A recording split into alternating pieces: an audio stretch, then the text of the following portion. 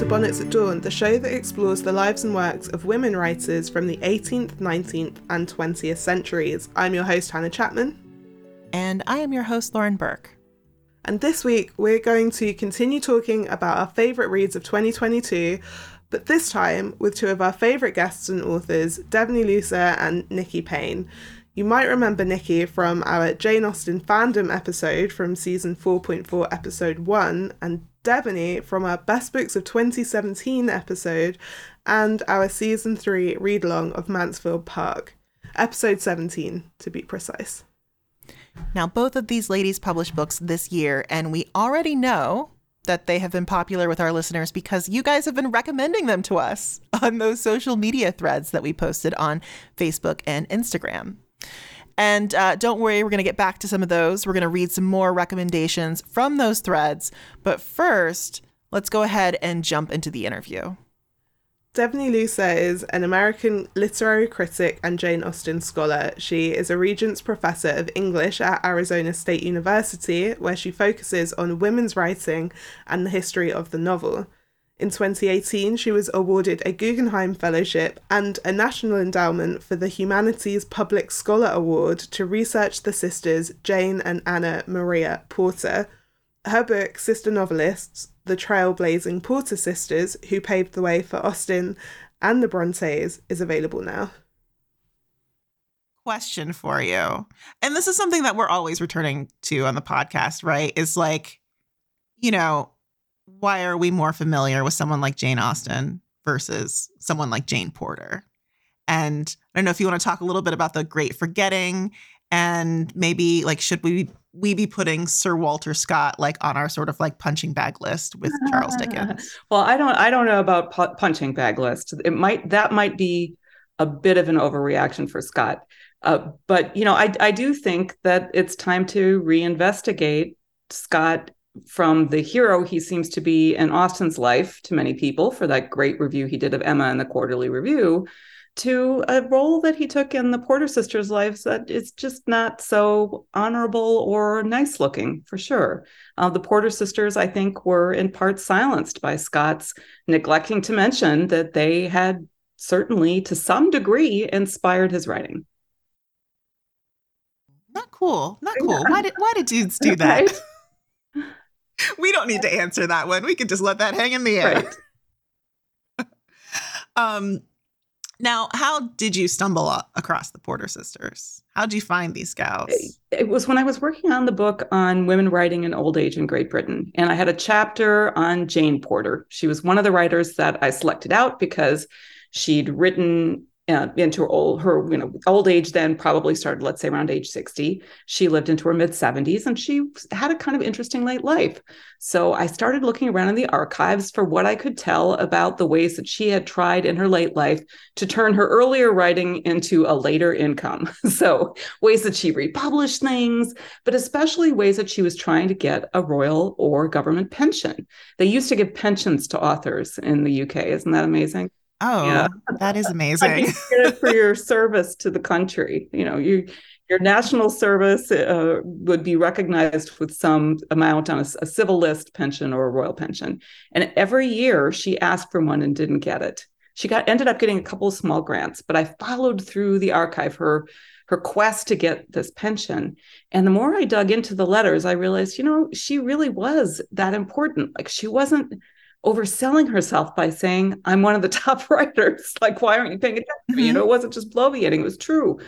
But then I also started reading into the earlier letters with her younger sister, Anna Maria, and they were riveting.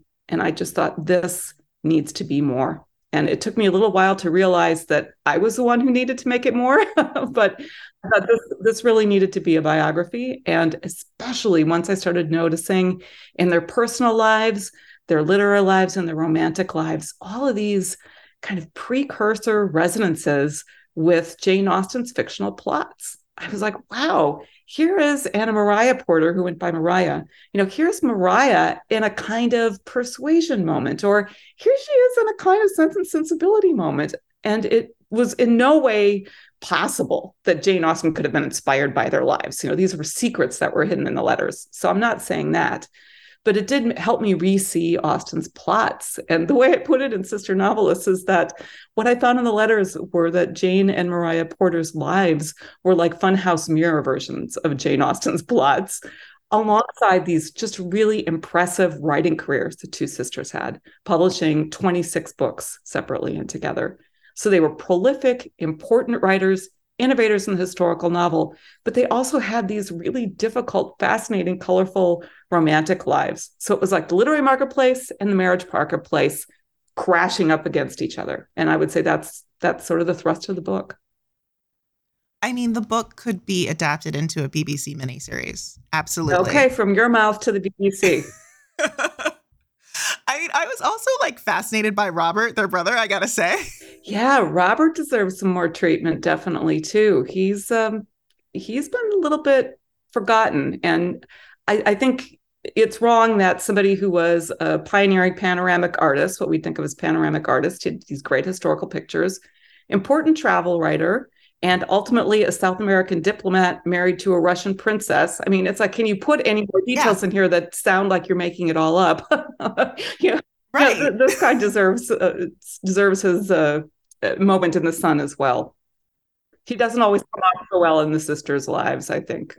There was some like Bronte parallels I was making there in the beginning too, the artist, but he was obviously a much more successful artist than Branwell. Yeah, but they had some other brothers, as you saw from the book, who might have had more Branwell level difficulties, right? That is true. Yes. You want to tell us a little bit about their lives? Because I thought that was it's such a fascinating read, like the book itself, even like outside of all of the literary history. I was like, these women are amazing. They're fascinating. Thank you, Lauren, for saying that. I just think it's so hard for me to know where to start in telling the story. Yeah, fair. And I think as we've been going this first few minutes, I've kind of backed into it. But they're two sisters, 2 years apart, 2 to 3 years apart in their lives, and they were exact contemporaries of Jane Austen's. So, in fact, Jane Porter was born about 2 weeks before Jane Austen, but she was born in the north of England, and she grew up partly in Durham and partly in Edinburgh in much more impoverished circumstances than Jane Austen ever did. But the two sisters were each other's supports, not unlike Jane and Cassandra Austen, right? As we know about their collaborations as teens. The difference is that Jane and Anna Maria Porter sought print really early. Anna Maria first started publishing her books as a teen. Jane was in her late teens. And by their early 20s, they had become newly famous. And not too many years after that, global fame, household names. So it was a very different trajectory from what happened with Austen's life, waiting till her 40s to start publishing. Now, do you think that their writing is similar, or do they have like very different styles? Yeah, I mean, that's a hard question. I would say that I don't think the writing is similar. I think they have some similar sensibilities in real life, from what we can tell of the letters. Sure. I think they felt similarly about what it meant to be a woman writer and what it meant to be trying to keep one's polite reputation intact in a profession where politeness was not necessarily easily assumed. But in their writings, I think they were going for different things. Jane Austen's got comedy, and I think the morality, as much as it's definitely there, is making you question things in gray areas, right? At least that's how I read Jane Austen's work. But the Porters were doing something different. They were doing fiction that was historical. They researched their books like crazy. They were doing stories often of great men. Women were important in the history that they told, but most of these stories were centered around great historical men. And they wanted to show how these men interacted in political and domestic spheres to tell a morality tale. So there are moments of didacticism in the work that are asking us to use these pictures of perfection that would make Jane Austen sick and wicked, right? As she put it about pictures of perfection. Mm-hmm. The Jane and Anna Maria Porter's sisters of pictures of perfection are definitely more serious. So I would say on the whole, the books are more serious. That said, they also have amazing cross-dressing, and they have their sort of femme fatale figures, and there's just stuff going on there that you it can be really drawn into, and just details that I think are beautiful. And their writing just sings. I mean, both of them could just really, really write. So it's a different kind of reading experience, but I think a great one. Kind of like apples and oranges, right? I mean, we like apples, we like oranges. It's okay that they both exist. I think we can love Jane Austen for what Jane Austen did, but appreciate the Porter sisters for what they were doing differently. Just throwing this out there. Because the stories are so rooted in history, maybe that's one of the reasons why, say they've been forgotten, but less, looked at than, an Austen novel. Yeah. I mean, I think now when we want morality, we go to self-help books, right? Self-help books tell us how to live. Novels, maybe we don't go to when we're saying, how should I live my life? I think I'll read a novel. I think it was a different time for novels. The novel was a different kind of genre. And the Porter sisters were definitely involved in raising its status from kind of circulating library trash and escapism and entertainment to something that was more serious and something that felt more weighty. So I do think that our changing tastes and our changing sense of what the novel does didn't do the Porters any favors. But I really think a lot of what happened to them is tied into what ended up happening to Sir Walter Scott. He just took all of the oxygen out of the room for the Porter sisters when Waverley hit big, and then all of those Waverley novels thereafter became sensations. And although the Porter sisters had a dozen years before him published best-selling historical novels, people started to forget. Or they said, oh, yeah, those were the lesser versions that aren't as good as Scott. And Scott, and this is the PS that just gets me, Scott, who knew the Porter sisters when they were children, didn't publicly thank them or say that they'd been an inspiration or in any way acknowledge their role in his having turned from historical poetry to historical prose. And when he started to be credited with inventing the historical novel, there were some people who said, hey, wait, what about those Porter sisters? Even up to 1850, when Jane Porter died, there were obituaries saying that she invented the historical romance, as it was called then. But gradually, Scott just took over everything. And he got that enormous memorial in Edinburgh, the Tower, recognizing his many achievements. All the literary elite lined up behind him. And Jane and Anna Maria Porter were increasingly forgotten. It was gradual. But I would say that is why they fell out of history. And obviously, I'm very passionate about this and probably could go on a lot longer than your listeners could stomach. but that's that in a nutshell. Yeah.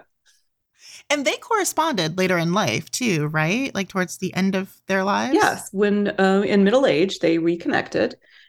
Walter Scott and his wife were in London.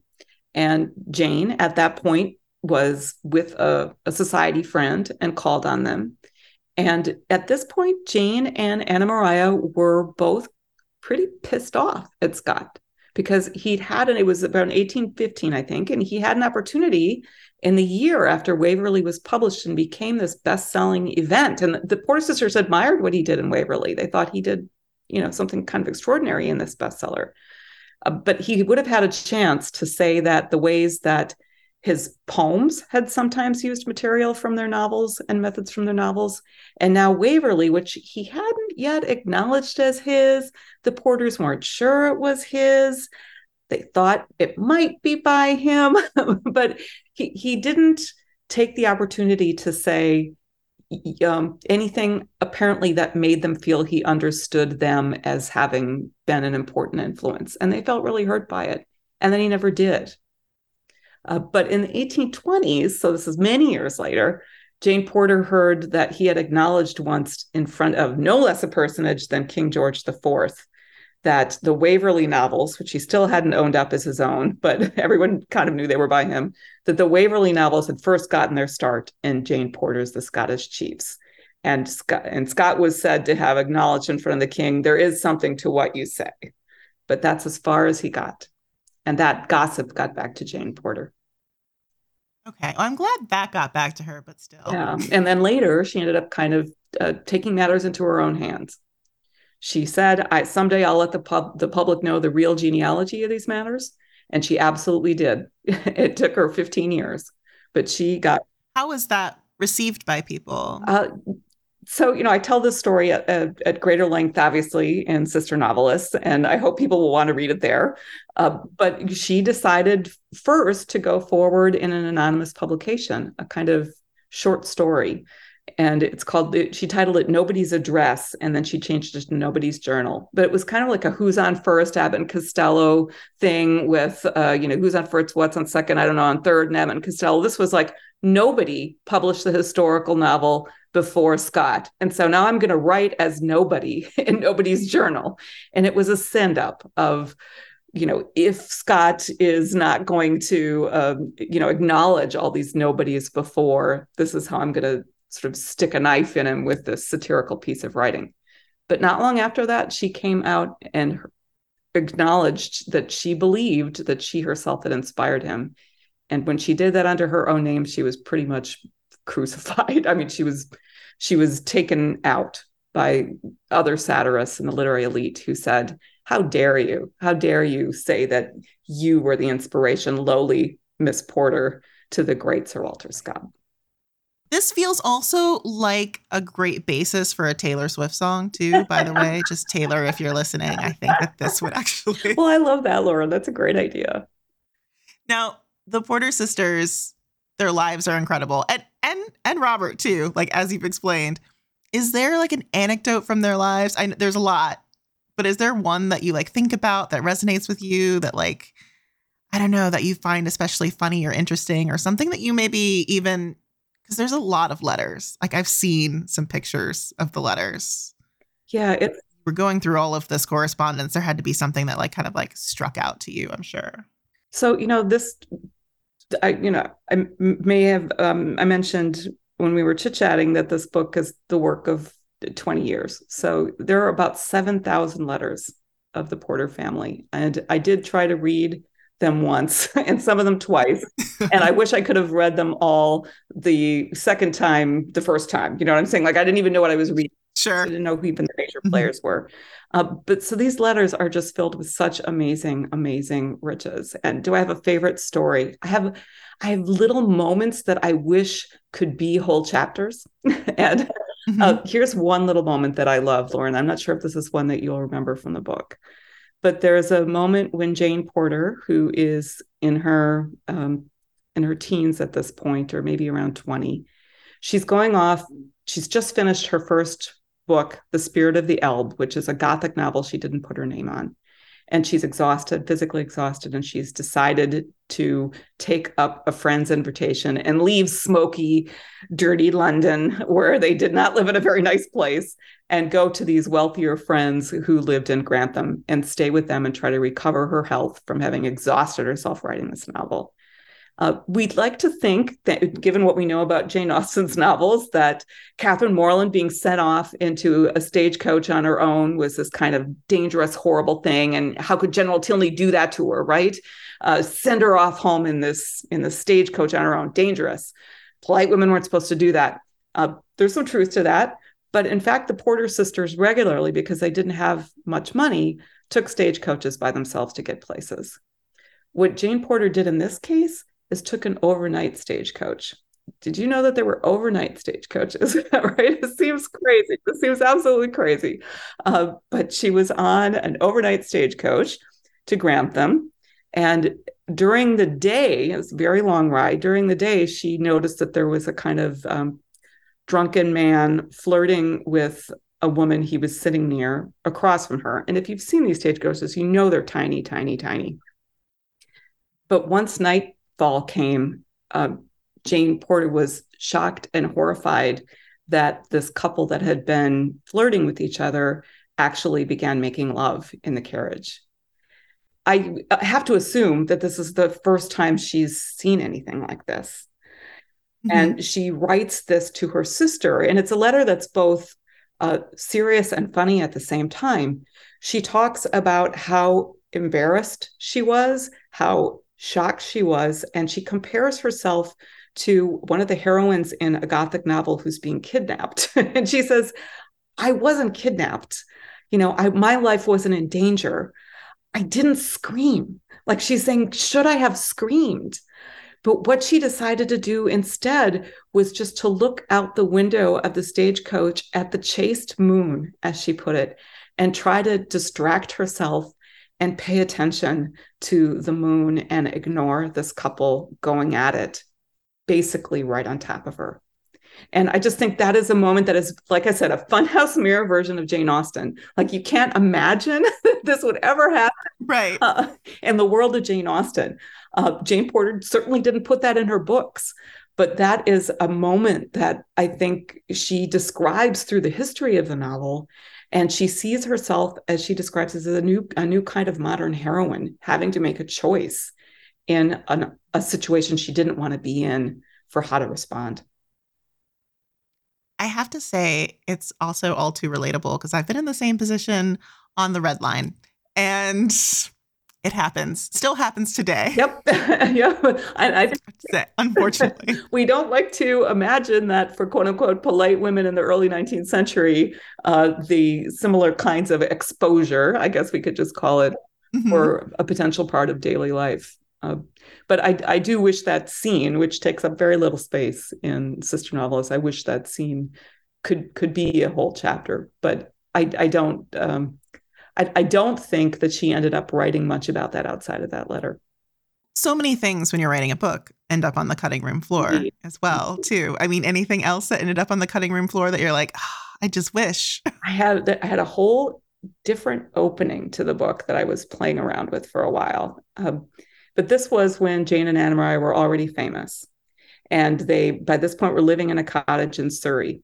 And Jane and Anna Maria were sitting with their widowed mother, who also lived in the household with them. So 3 women in this dilapidated cottage in Surrey during the Napoleonic Wars.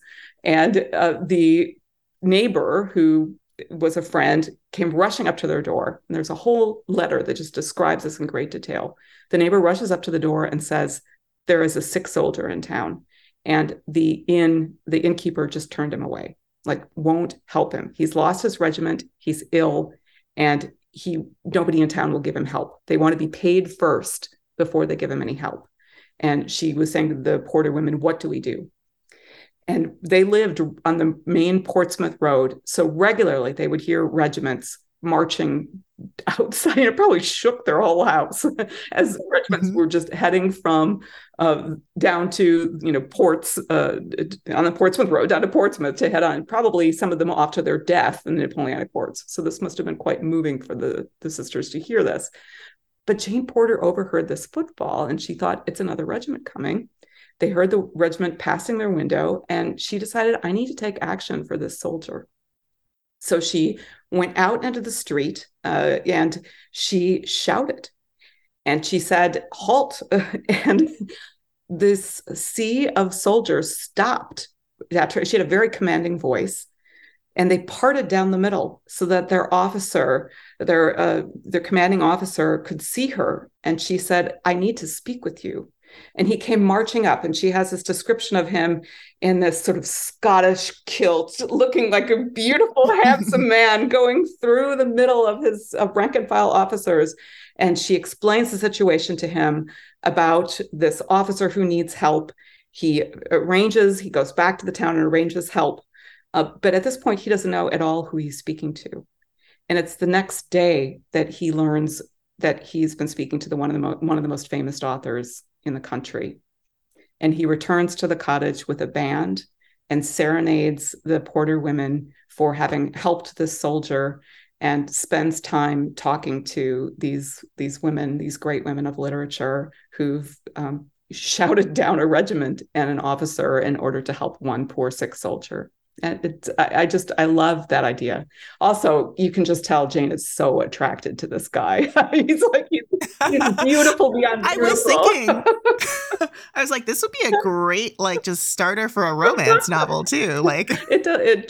She writes about it in one long letter. That's from one long letter to a friend that I've just tried to distill there, but it's actually much more beautiful in her language. And I do wish that were in the book somewhere, but lots of things needed to come out, and that was one of them. I've seen that some of their books are digitized, because I'm sure that some of our audience members are going to run out and try to read some of their work. Good. is there something that you recommend in particular? Something that's easy to access, which is always the problem. Some of them are quite long, so it depends how you feel about that. If you want to dip into each of the sisters, they published a book together in later life called Coming Out in the Field of 40 Footsteps. And that Coming Out is by Mariah, and The Field of 40 Footsteps is by Jane. And those two together would give you a feel for each of them. Coming Out is more of a novel of manners, and it's a kind of ways that society is making women's lives less good. So it's not in her historical novel vein. Field of 40 Footsteps is very much a story of brothers and dueling and superstition and death. And it's very much in the wheelhouse of their historical work and Jane Porter's work with legends and history. So that would be a great place to start. But if you're willing to do a longer book, then I would say Jane Porter's bestsellers, The Scottish Chiefs from 1810, which is perhaps, quite possibly, the uncredited source text for Braveheart, Mel Gibson's 1995 award-winning film. Don't know if you consider that a claim to fame or a claim to shame, but I will just throw that out there. Or her first bestseller, Thaddeus of Warsaw from 1803. Those would be the places I might send someone. Now, since this is going to be part of our best books of the year series, I know, right? So we're recommending Sister Novelist to everyone to read. But then what other recommendations do you think we should give people? Is there anything, you read this year that for research or pleasure? Anything at all that you want to recommend? Absolutely. I mean, I will be honest, I haven't done as much reading this year as I would have liked. And partly fair. when you're getting a book, a long book ready for press, you don't get as much chance for leisure reading. But I had the chance to read pre-publication Lucy Worsley's Agatha Christie biography, and I absolutely adored it, and people should definitely run out and buy it. And from the sounds of things, they already are. I think it came out 2 weeks ago now, something like that. It came out I guess it came out in September, and it just blew my mind. I read Agatha Christie a lot as a young teen, and not much since. Like, I've seen a couple of things dramatized, and I still have a fond feeling for Agatha Christie, but I wouldn't say I'm necessarily a mystery reader. So you don't have to be a Christie fan, I think, to enjoy what's there. It's a life of writing. It's a life of a lot more adventure than I realized. Difficult economic privations, romantic problems, mental health issues. Just Lucy Worsley just brings it out all so beautifully. So I highly, highly recommend that one. And we are back. So we barely made a dent in our listener recommendations last week, and we didn't even get to any of our Instagram recommendations. Should we knock some of those out between the interviews? Yeah, let's do a few more here. Okay. So on Insta, Rhonda with a Book recommended the Tita Rosie's Kitchen Mystery series by Mia M. Menansala, starting with the book Arsenic and Adobo, which is described as a Nora Ephron romp meets Agatha Christie with a culinary twist. Great description there. I'm intrigued. And Jill Dotful recommended Patience and Esther, an Edwardian romance, which is a queer historical graphic novel from Iron Circus Comics. And you can read the whole first chapter on their website, actually. And I also just want to say that both Mia and Iron Circus are from Chicago. So gotta love the hometown representation there. Sarah K. Cameron recommended Incidents in the Life of a Slave Girl, which we discussed earlier this year with Dr. Caretha Mitchell, who is putting out an edition with Broadview Press. Larissa recommends Passing by Nella Larson after our read-along episode, and she followed it up with The Vanishing Half by Britt Bennett, and thought it was interesting to see just how much she was inspired by Larson. Joy J. recommended Behind the Scenes, or 30 Years a Slave and 4 Years in the White House, by Elizabeth Keckley, who was a modiste and a friend to Abraham Lincoln's wife, Mary Todd Lincoln. And I can't remember if we've discussed this book on the podcast, but Lauren, you have read it and you used it as an inspiration for a children's book, didn't you? I did indeed. I actually published a children's book with Sunbird Press that came out earlier this year, and it's called A Stitch Through Time. And that was about Black fashion designers. So I included Elizabeth Keckley, Anne Lowe, and Mildred Blount.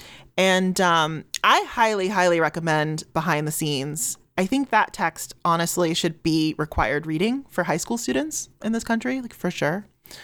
Joy A. recommended Ghost Wall by Sarah Moss, which is described as a dark, horrible, and powerful novella that tells the tale of Sylvie and her family who attempt to live like Iron Age Britons in the north of England. And I remember that I recommended that one to you last year or maybe 2 years ago. I was thinking that you might particularly enjoy that one, Hannah. Did you read it? Did you like it? I did. I actually read it this year. Oh, okay, cool. Just before nice. Or just after I read the best book of the year, Bear, by Marian Engel. And okay. I really liked it. And when Joey was like, oh, someone recommended it on the show, I was like, oh, that's so... Because I just picked it up by chance. And I did love it. The reenactor in me really loved it.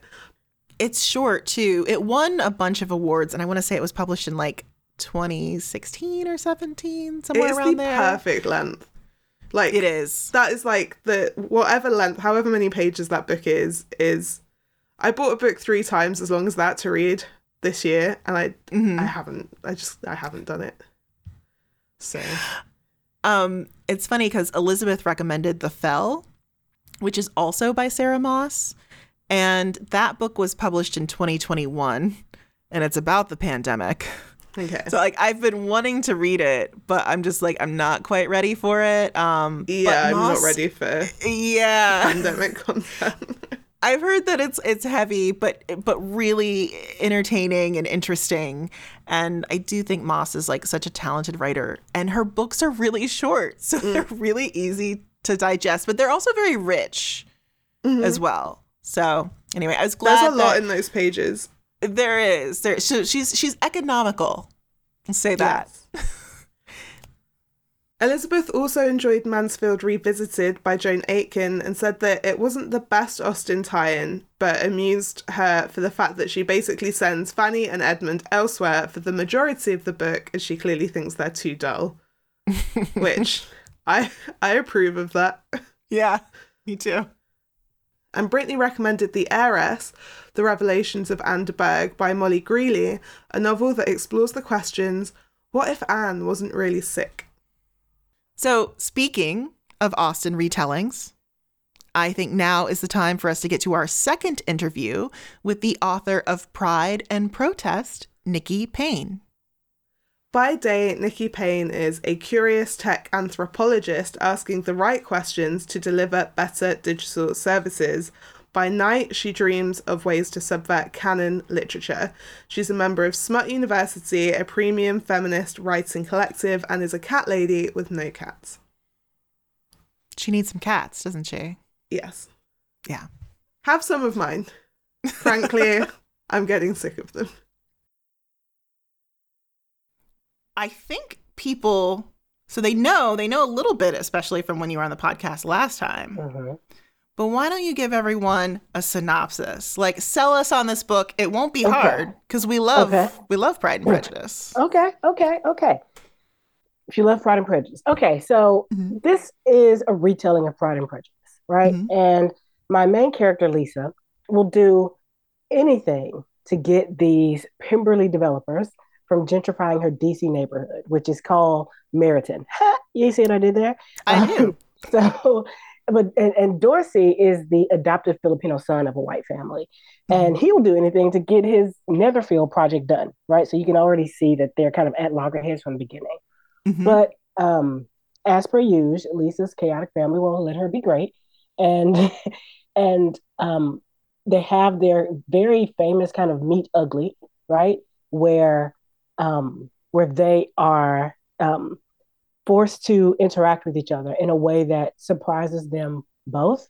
And okay, so what's so interesting is, like, I'll introduce some tropes. Like, there's a little bit of, like, only one bed, and a little bit of I'm not supposed to want you, you know.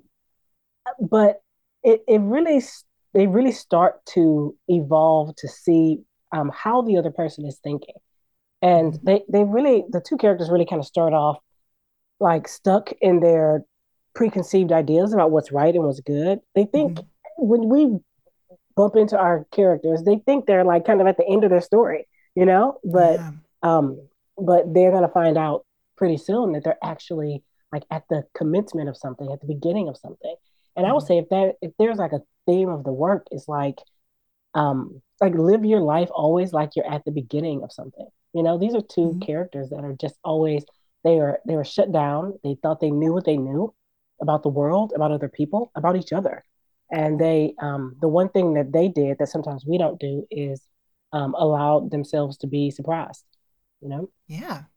I love that take on Pride and Prejudice. Yeah. That's so nice. You've said things I've never heard about Pride and Prejudice before in that. Yeah. Yeah. Where does that rank on like the Austen scale for you? Like, is that your number one or? Oh, Persuasion is definitely my number one. But I will have to say that when you read things at certain ages, certain things come to you differently.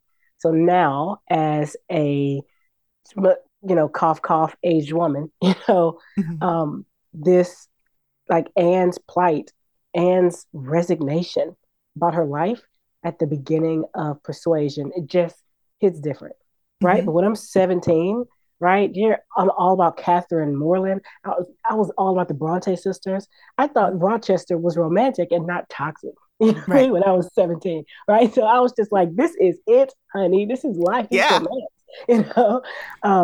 So yeah, so I would say it changes, but Persuasion is my number one.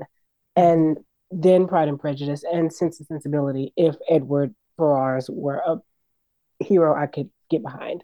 He's a little wet, as Hannah likes to say. Come on. That is perfect. That's perfect. He is a wet paper bag of a hero. And I wish better for him. I really do. Well, that's the beauty of a retelling because we can do that now. I love it. Is there anyone in your book now that you've did you want to like improve them in some way or change them up in some way? Who were you like interested in attacking? Oh man, I had so much fun with each of these characters. I'll tell you two characters that I wanted to think more deeply about. One is the Mary character. I turned him into Maurice, and I made him a kind of a hotep brother who is just has all of these answers and knows precisely what the problem is with females, Sure. And, been on the internet maybe too much, read some stuff. Yep. Yes. Okay. Yes. Just enough knowledge to get him in trouble. Right. and he has this kind of evolution at the end is that he's also what Mary was incredibly astute. Right. And that I allowed that one aspect of his personality to see itself out toward the end in a way that becomes like satisfactory for all these characters. Like he was this person who ended up kind of figuring this thing out really before anyone, even though no one believes him because of the way he, talks about his own knowledge. Everyone's just like, shut up, you'll never know. But he was probably maybe the first person to guess at what was happening between his sister and Mr. and Dorothy. And another character that I just, again, had so much fun with was Janae. I wouldn't say that it was like fun, like the thing that I did with her, but Janae is famously like super reserved.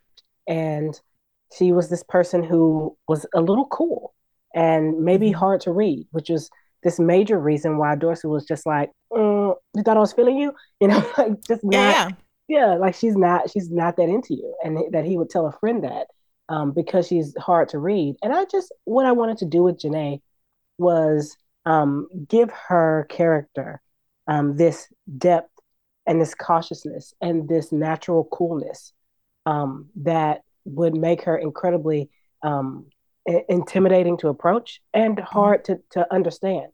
So definitely made her like a black pageant girl. Okay. Yeah, she's like this black pageant girl, and like really kind of known for how preternaturally beautiful she is, right? In a Mm-hmm. way that comes off as much more cold than she is, right? And she also has this kind of tragic backstory that makes her cautious to interact with people. And for that reason, I wanted to make I wanted to make Janae or Jane this type of person where we understand her slowness to engage in this relationship, and we Mm-hmm. understand where she's coming from, even if the characters around her don't.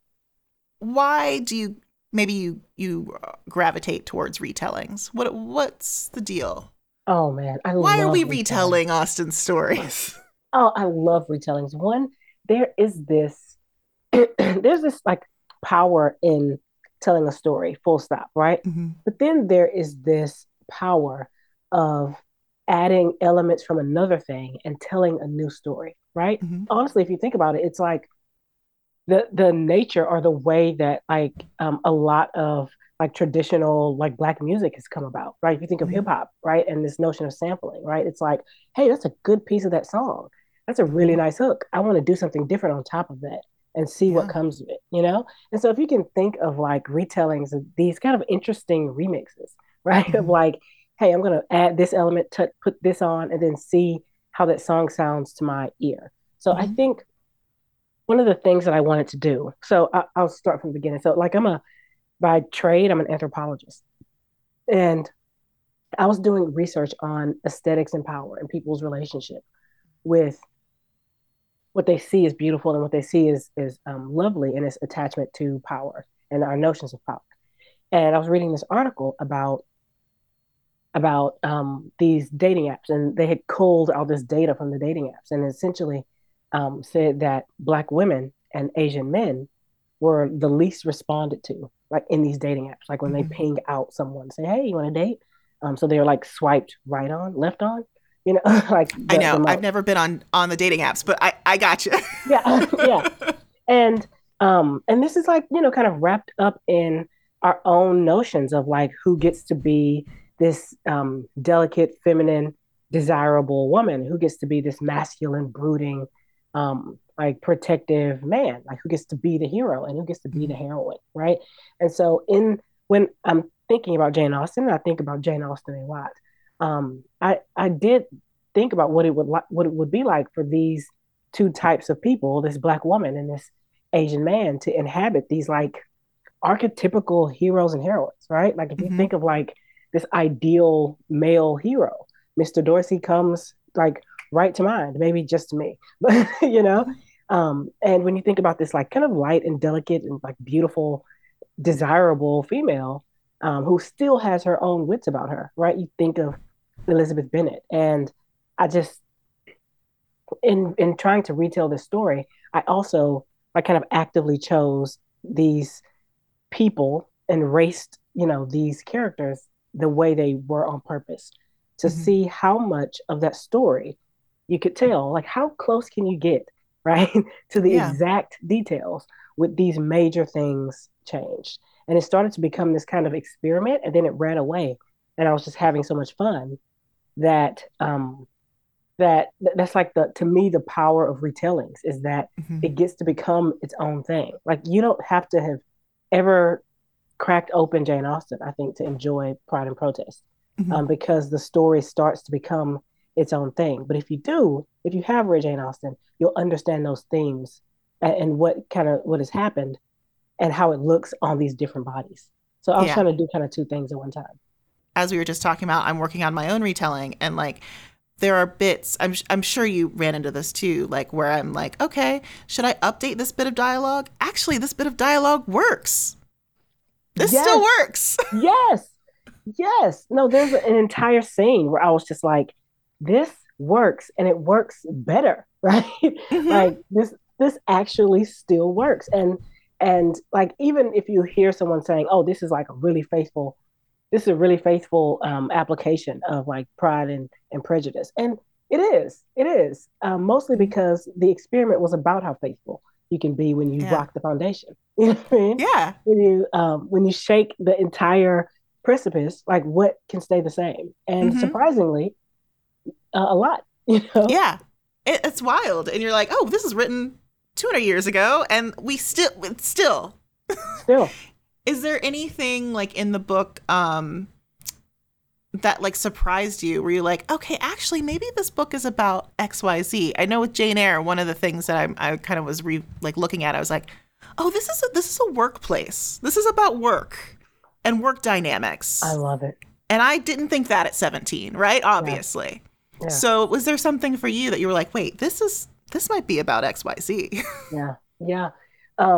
So many times it's happened in Pride and Prejudice because I think you read it differently, like I mentioned, like in different phases of your life. But I think the one thing that I like felt like I understood about Elizabeth and her family was that their entire livelihoods were on the line. And we like originally you read it as this kind of romance and it is like it's romantic and they get married at the end. But the more and more I read it, I'm just like, you know, these people are in dire straits. And if these things don't happen, right, then they're like, it's not just a bad day for them. Like they're Right. completely ruined financially. And like more than anything, it started to be this.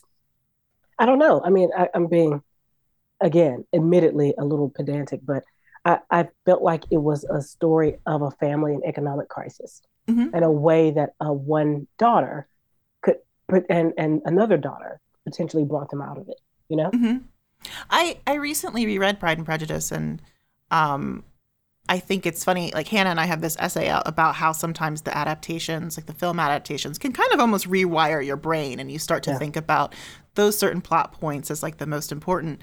But one of the things that I was really paying attention to this time was like the Lydia stuff. Everyone's freaking out about Lydia. The whole village is gossiping about Lydia. Like this is actually something that I think the film adaptations have not paid enough attention to. Yep. No, you're absolutely right. And what's interesting is I have this like theory about like who's the real villain in Pride and Prejudice. Ooh, who? And give us a theory. Oh, you guys want this a hot tea? Everyone's gonna at me, but let me tell you something.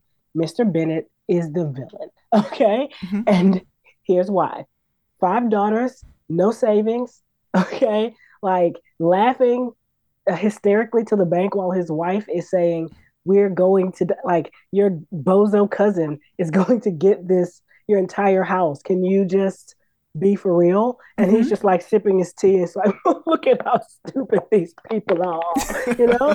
And he's just like, he's lived his entire life having absolutely no plan for the future of his family.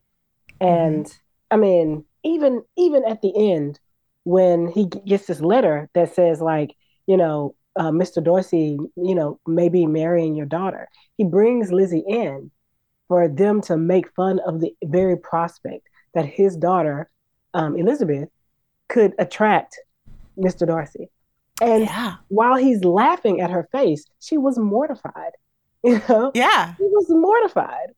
Yeah, but still at the same time, while his daughter was kind of missing and, you know, being trafficked essentially, you know what I mean? Like, he kind of shoves off responsibility to the Gardners as well. Yes, like they're pretty much dealing with it. They absolutely are. Because he came there and he just kind of like looked under like a little table, you know, and just like, well, look, I did my best. You know? And he's like, they'll figure it out. And then when he gets the mail, he's just like, well, you know, I guess that's all figured out. You know? There is like one line too, I noticed, where he says something like, essentially saying like, well, my plan was that she would have a son, Mrs. Bennet would have a son. And then we kept trying and we kept trying. And it's implied that there were like miscarriages or perhaps children who died. And then that was the plan. It was like, well, it's all on her, essentially. Yep. And he could just like read his books and be this man of leisure, and whatever happens to the estate, out of his hands, you know? Just like, I don't know about that. Yeah.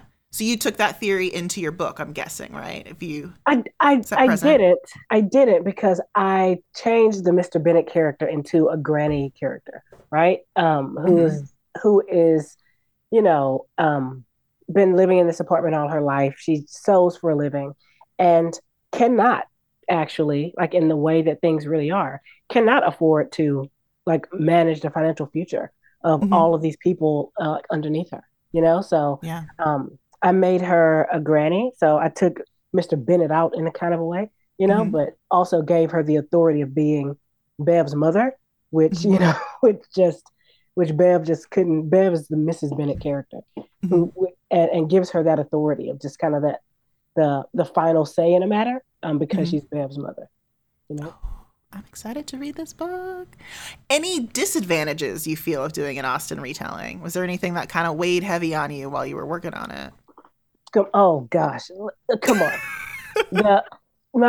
My biggest fear, like those, you know, those lady Karens, you know, Sure. like we don't need any, you know, there's like this, hey, we don't need another Jane Austen, right? Another Jane Austen remake, retelling, like the first questions from agents, how am I going to sell this? Why do we need this? Etc. So like, so there are all of those questions. And then just like the protectiveness of the Jaff fandom of like, of their history, of their, you know, of their characters, protecting in some instances the whiteness of their characters and the like social positioning of their characters. And yeah, I was nervous that this foray would be seen as like, you know, something that they have to actually rally against. So I'm anxious about the community being like really averse to change, and particularly there's some pockets of the community which are like deeply averse to like to multicultural aspects in any kind of like Regency novel to say like, hey, this isn't historically accurate, you know. Right. So like people are really protective of history. They want it to be, you know, to remain white and to remain ordered, you know, and to remain and it for it to look a certain way. And my answer to that is like I can't write to them. I can't write for them, even though I feel like that's a kind of a large part of the Jaff community sometimes. It's a shame too, because like the retellings, like they make it so accessible for you to see the material that you love in a different way and see the world in a new way, see relationships in a different way, or just give you an easy way to like talk about these relationships and break them down. So, but I hear you on that. Wait, it's so nerve-wracking. Yeah. Yeah. But I think it's going to be great. I think you're going to do fine. Yeah, I mean, it's sad because like we're all in these like, you know, Facebook communities or other communities, and we all love the same thing. Like the same things make us swoon and our heart beat faster, and for us to go, oh my God, you know. But when it comes down to how these characters should look, then all of these other ingrained societal things start to build up walls between what we all know is a beautiful story that we love to see told. Yeah, absolutely. Now, can you tell people what you might be working on next? You can hint towards it? I can tell okay, people. You're good. All right, cool. I can tell people because it's in the back of the book. It's a chapter in the book. Hell yeah. It is, okay. It is a revamped Sense and Sensibility. It's called Sex, Lies, and Sensibility. Okay. Oh, yes. Yeah. Yeah. Yes. And that should have been the original title of the book, Nikki. Yeah, I agree. And it's about these two sisters who one, the oldest sister, is struggling with kind of internet fame after having her sex tape leaked. And and she heads off to the Maine woods after she also finds out that she and her sister are the outside family of her father, and that they've just been like kind of entirely disinherited. Oh, this is fully juicy. Oh, it's very juicy. It's very much giving Days of Our Lives, right? So they head off to this last bastion of property in the Maine woods, and they're just like, wait a minute, there are no Black people in Maine. This is not safe. But the two sisters go up anyway with wildly different temperaments and have to make this inn that they own profitable.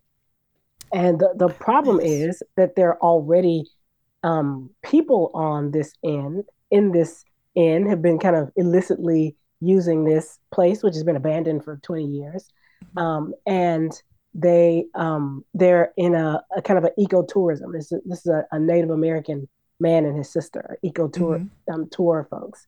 And what I loved about writing this story particularly was this aspect of like these Black women coming to Maine and owning this land, right? And then having to like negotiate with the Native American community about what they own and having to feel like colonists, right? And say, wait, me? You know, I didn't come on the Mayflower. And so so in this book, I'm like trying to toy with like these broad ideas about like who is the person, like what does it look like to actually have power? Does can a Black person go to another place and context completely change? Like, can they be a colonizer? Like, do they have to still toe the line, you know, in those like really interesting ways? So, well, I mean, it started off with this kind of interesting story that I wanted to tell about a Native American accusing this Black woman of Columbusing, you know, and just the way that would like throw you for a loop as a Black person. To say like, ooh, you know, like all of these reasons. And so it started off honestly wanting to redo that scene. And then it just spilled out into what I think is a really beautiful story of these two people who, for very real reasons, are restrained against the love that they felt immediately. I mean, that's another thing about Sense and Sensibility that I love is like these two sisters, like, even though they're wildly different, like they fell in love very fast, very quickly, really at the same time. It's just one sister was obnoxious about it, you know, and another sister pretended like she hadn't, you know, and so like, and it's just like the story of what happens to these two sisters who do that. So I'm really excited about that. I loved writing that. I love the characters that ended up coming out of that story. I love that we see your anthropology roots, like just right there immediately, right? Yeah. Such an interesting aspect to the story. And also that you're really getting to the heart of just, like, power dynamics, power and economic issues within Austen's work. Like that's... Oh, you know what? Okay. If you read Sense and Sensibility, I literally, like, I've read it maybe 4 times by now. And on the 4th time, I'm just like, all she is talking about is money. Like, she will sit there and list for like an entire page their allowance, like the amount of rent for Barton Village, you know, for the like literally everything is spelled out. And I'm just like, these are like economic stories. She's spending a lot of time telling you how much money everyone has, how much money they're going to make, how much they plan to lose. And and so I make these stories, a lot of the stories at the end, they are economic stories. They are about money. Because I think that's why she's so timeless, honestly. Like, because people write about love, but not everyone writes about love and money. Can you have both? And Jane Austen is just like, the real G, get you a G that does both. You know what I mean? Like, Jane Austen 100%. Jane Austen's like, cool story that you love them, you know? But I've also been like working very closely with the Wabanaki Confederacy in Maine and like and like working with that community up there and just, you know, like making sure that I'm not like telling a Native American story. It's still very much the story of like 2 Black girls who go to Maine, right? But you don't really want to mess up that type of character, you know, like you don't want to guess, you know, on that type of character. So I wanted to be really attentive to having a Native American character. Is there an Austen book that you won't retouch for retelling? Just curious. Ooh. Can I tell you a secret? Sure. I mean, it's a secret on a podcast, but me and you and the podcast listeners, okay? I don't understand Fanny. I I keep thinking that Jane Austen wrote her as this, like she was just trolling us when she wrote Fanny. Because like if you think about Jane Austen, like how much she loved plays and how Mhm. like how a little side eye she was toward, the religious figures like Mr. Collins, like Mhm. and like Fordyce, like she had the side eye, but she also manages to make Fanny the most priggish person, like one of her most priggish character heroines, Yeah. and who just like tentatively loves her cousin. And I can't believe that she was like, this is ideal. Yeah. So um Because even with the retelling, what's interesting too is that like with the retelling that I'm working on, I still want to keep the character sort of like the character's wildly different, but there's like the spirit of the character is still there. mhm. But with Fanny, it's like I want to change the spirit of the character. Yeah. I can't. No, that's it. Like with Fanny, Yeah. you want to just make her a different person. Yeah. Yeah. Like like maybe Yeah. the Fanny got bought, like the real Fanny's in a coma, and I'm going to pretend to be Fanny. Like now Yeah. I'm going to get this person who's actually not my cousin. Like I would literally have to contort the novel in such a way as to make Fanny, um, someone I could enjoy as a character. Please don't hurt me. I just, I, you know, I mean, people have done that, right? In the film adaptation, we got a different Fanny.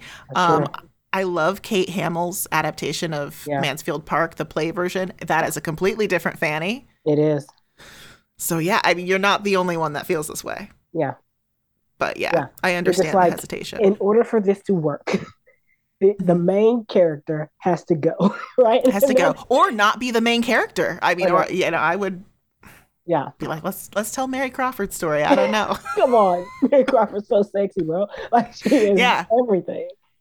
Now, what have you been reading this year? Have you been? It Oh. sounds like you've been working a lot. I've been working a lot, but I've been reading a lot. A Mhm. lot. I have been right now I'm reading Weight in Blood. It's like it's honestly it's like so far it's giving like Stephen King Carrie Black. Okay. Like Okay. I think it's a retelling. And I think that's my brand. I just really love retellings. Mhm. Let me go through my list because it's a lot. Fairy Tale by Stephen King. I guess it's a vibe. Um, I am reading We Free the Stars by Hafsa Faisal. Oh my gosh. I just fell in love with Hafsa Faisal and her storytelling and how gorgeous she writes. Mhm. I love that. I read Angelica Frankenstein Makes Her Match. I feel like I read a lot of retellings. Wow. You're looking at it. You're like, wait a minute. I'm Wait a having a minute. realization. Wait a minute. This Sally Thorne was very just quirky and amazing. Oh, People Person, I finished. God, that's great. People Person by Candace Carey Williams. Oh my Mhm. gosh. She wrote Queenie. And Okay. Queenie was just this fantastic narrator, and she ups the ante in People Person and just really turns all these characters into like living, breathing people in your living room. And I loved it so much. And we are back. Hannah, before we shut down this episode, any last book recs you want to throw out there? Actually, yes. And this one goes out to Nikki. Because I bought a great picture book this year. I really, really, really loved it. It was called Millions of Cats by Wanda Gag, I want to say. It's from the 1920s, and I've seen it credited as the first American picture book. And it's really cool. I just love it, and I would definitely recommend grabbing it if you see it. Oh, okay. Millions of Cats. I would get a Millions of Cats tattoo, but I just need to double check that Wanda's not like problematic, before that happens, before I commit. I mean, I think that like the Millions of Cats like fandom is probably not very big, so I'm guessing most people, if they saw that that tattoo on you, they'll just think it's a cat. Yeah, and also I could just say like, oh, it's for the 2019 film Cats. If anyone like really pushes me on it, so. Yeah, well, I know that is your favorite movie. Yes. So there's that. Oh my gosh, there were like so many recommendations that we did not get to, and I just want to take a minute to thank everyone for sending them in. They were so good. I'm just going to call out like a few more that stood out to me. Alicia really enjoyed the Unselected Journals of Emma M. Lyon. Emma M. Lyon. And that's by Beth Brower.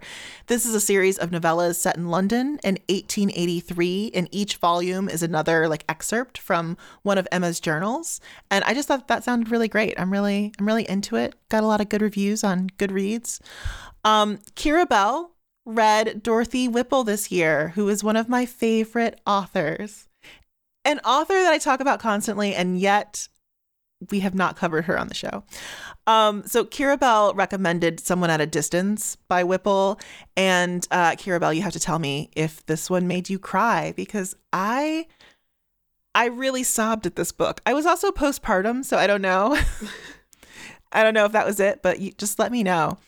She also read The Priory, which is a really fantastic book as well. And you can get those both from our favorite publisher / bookstore, Persephone. And Persephone has now moved to Bath. And Hannah, now that you've just become a lecturer at Bath Spa University, will you be visiting often? Yes. I'll be going in to Bath a little more often now. Very exciting, because it's home to some of my favorite bookshops. You know, there's also Toppings and Mr. B's, and they're all very close to each other. So yeah, it's gonna cost some money, I think, working at the university. So yeah. And also let me give a shout out to Storysmiths, which is my favorite Bristol bookshop. Oh, well, let me throw out a bookstore recommendation. There is a brand new comic shop by me here in Chicago called Howling Pages. And they sell like European comics, which is, you know, it's hard to get over here. So it's not like, you know, the floppies, like superhero type shop. Like you're getting a lot of imported books. And they also sell them online as well. So you can purchase online from them. So I'm going to just do one more listener recommendation, and then we're done. And this one is from Gothic Bookworm, who recommended The Bloody Chamber by Angela Carter, which I think should be on the official like Bonnets at Dawn reading list that exists in my mind. I know other people, like lots of people talk about this book. People recommend this book every year. A lot of the academics that we have on the show reference this book quite often. And the other book that she recommended was Middlemarch.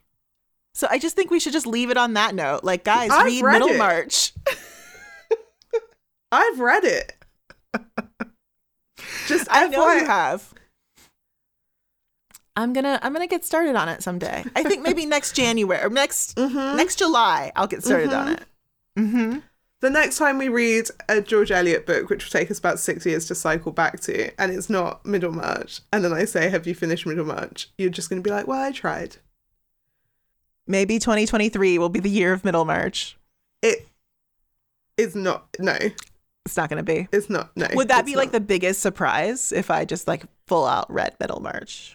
If you read Middlemarch in 2023, yes. But I'm just saying, like, it's not 2023. Oh. It's not the year that we read Middlemarch and Bonnets at Dawn. Everyone, no. Simmer down. Oh, no. No, there's some other stuff going on. Oh, yeah. What's happening next year, Hannah? Can you tell us?